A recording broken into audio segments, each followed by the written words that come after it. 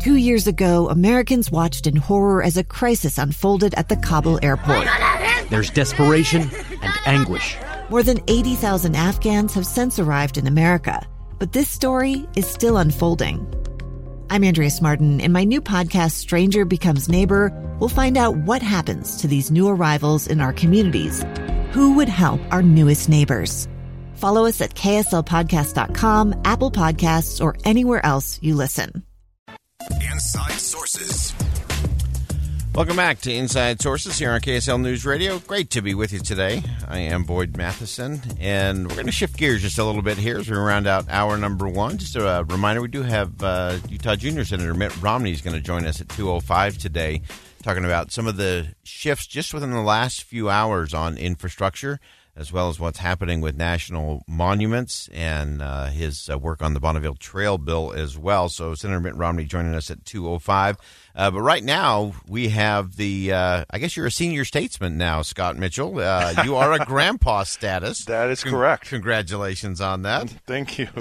I think on Unrivaled, I think Alex should have to address you as the senior statesman of the show, as the new grandfather there. But we appreciate you joining us today for a conversation. I want to get into the psychology of some of the things. Of course, all the buzz is around the Jazz and the Clippers Game 5 tonight. It's a crucial game, and we're on this crazy roller coaster. The Jazz fans were, excited winning games 1 and 2, devastated losing 3 and 4.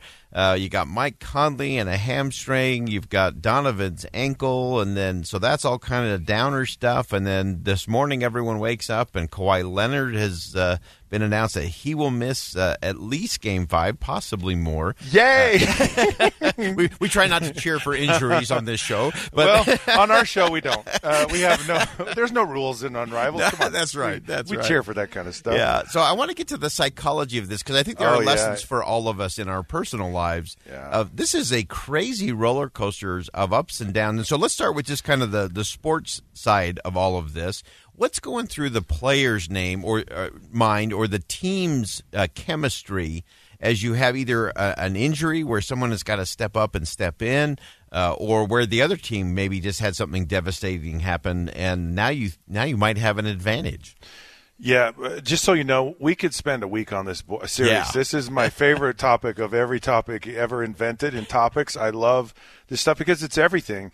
You look, just kind of going back a little bit, you look at the Jazz and they get up 2 games, and it's almost harder when things are going positive in your life to deal with them mentally, because you get lax. We all get that way. We think we've arrived. We think, oh, great, everything's wonderful. And I always found in my career it was actually easier to bounce back, to answer when things went poorly. So as fans, we suffer. We just suffer because we can't do anything about it. We just have to sit and watch it. But the players are sitting there going, you know what, this enough is enough, and can't wait to get on the court this week and answer back to what's going on. And a lot of times it's really, well, the way you have your greatest success. Okay, I'm going to give you something that people will pay tens of thousands of dollars for, in one simple sentence. You have to play in the moment. And but getting to the point where you can stay in the moment, that's the key to all of this. People have their greatest successes is when they have no past, they have no future. It's just right now. And some of the greatest minds in the world can do that, and do it on a consistent and a regular basis. They don't worry about the past, like, look what happened in the last 2 games. We were terrible, and that could happen again. And they don't forget about it. And the reason they don't, actually, is another simple reason, is because they have this confidence, they have this belief that they are the best. And that confidence has come through hours and years of training and teaching and believing. And when I went in the NFL, this was the most fascinating thing to me of all. Every year you'd watch these players come in, all of them very talented, and you'd go, that you could tell who could make it, and it wasn't physical ability. It was how they managed their minds. Yeah. And did they believe? And it's the most powerful tool we have. And quite frankly, I had the ability to play professional football physically, but it was my mind is what got me there, and it's my mind that kept me there. So I'm so glad you went to this is exactly where I was hoping you'd do, and I would pay you tens of thousands of dollars just for that. And we had this discussion a little bit in what you learned from Coach Fossil in terms of, calm in the chaos. Right, yeah. And it's also true. I remember watching on The Last Dance, of course, the big 30 for 30 ESPN on the Bulls and Michael Jordan. And right towards the end, there's this great segment that nobody ever talked about. And it was, why was Michael Jordan so great? And the commentary was all around, it wasn't his athletic ability, it wasn't his understanding of the game, it wasn't his charisma, it was his ability to be absolutely present to the moment all the time. And I think for us, each of us individually, we're all going to have good days. We're all going to have bad days. We're going to have days where every single thing goes wrong and in a big way. And how do we react to that? I remember Coach Pope saying, what he teaches his players is the only thing the game asks is how are you going to respond? It's true. Can you be present? Yeah. And success and failure, both of them are imposters. Yes. And so just you have to get those things out of your mind and learn how to deal with the presence. Michael Jordan was like, he is an absolute case study in this, and he created scenarios that were actually not real just to keep himself, motivated and focused. And he used all kinds of things that were happening to his benefit. And you look at Michael Jordan, because I hate Michael Jordan, but I love Michael Jordan because you remember that game in Salt Lake in the finals, Game 6? Oh, yeah. Michael Jordan was sick. He didn't use it as an excuse. He found a way that, in spite of the fact that he was not at his best and he wasn't playing very well, he got it done. Yeah, and it's so much of how he believed. Our minds do this. It does it naturally. It's called they call it the zone, whatever you want to call it. It's our body's way of dealing with the stressful situation. Yeah, and we either fight it or we flight it. And there are all these things that go on, and they're powerful things. And our eye shutter speed actually increases, so everything slows down. All these chemicals get released into our body, and it helps us give more clarity, more strength. And I experience, you experience this. You go in front of 75,000 people and millions more on television.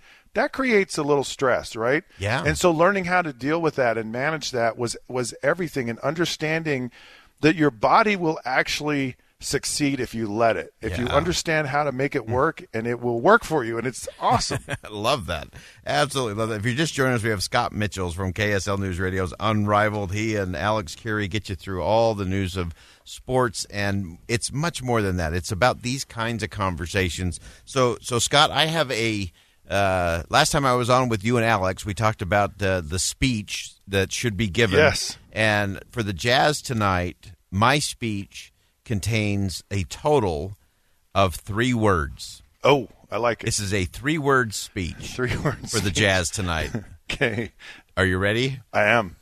Be here now. Love it. Be here now. If the Jazz are present to the moment and they're not worried about Mike Conley or Donovan's ankle or what's happening with Kawhi or whether or not Chris Paul has COVID-19, if they can be here now, I think they win this game and the series turns on that. What are you looking for rolling into the game real quick? All right, I'll give you my speech in 1 word. Oh, you're going to beat me. Yeah. Okay. All right, one word. It's name that speech, right? Yes. Finish. Finish every possession, finish every quarter, finish every move to the basket, finish it. And if I learned one thing in my career as a professional athlete, it was learning how to finish. Yeah. And you just focus in on finishing that moment, that thought, and everything else takes care of itself. Fantastic. New grandpa, Scott Mitchell, part of the great Unrivaled team with Alex Curie here on KSL News Radio every night. They'll break it down for you. And Scott, I think we should be on the Jazz payroll. 4 words that will change the series and win a national title. Hey, don't. I could take that serious. I could do wonders for him. I'm telling you. We'll be on it. Scott, thanks for joining us today. We'll make sure the Jazz finish and that they are here now all game long, and we'll see if we can't finish off the Clippers tonight. But thanks for joining us, and congrats again on being a new grandpa. Thank you. Always a pleasure, Boyd. All right, again, that's Scott Mitchell, and I do think that's an important lesson for all of us. Be here now, and as Scott said, finish How many times in your life have you been unsuccessful because you just didn't quite finish? You didn't put the finishing touch on that paper. You didn't put the finishing touch on that project.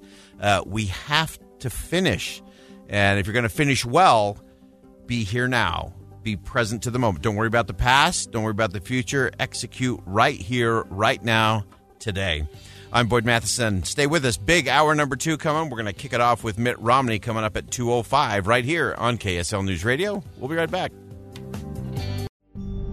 It's the story of an American held in a dark Venezuelan prison. Then all of a sudden they all kind of lined up. They pointed their guns at me. And this is the point where I thought, I'm going to die today. I'm Becky Bruce. I spent a year working on Hope in Darkness, which now has more than 2 million downloads. Find it on kslpodcast.com or wherever you listen to podcasts.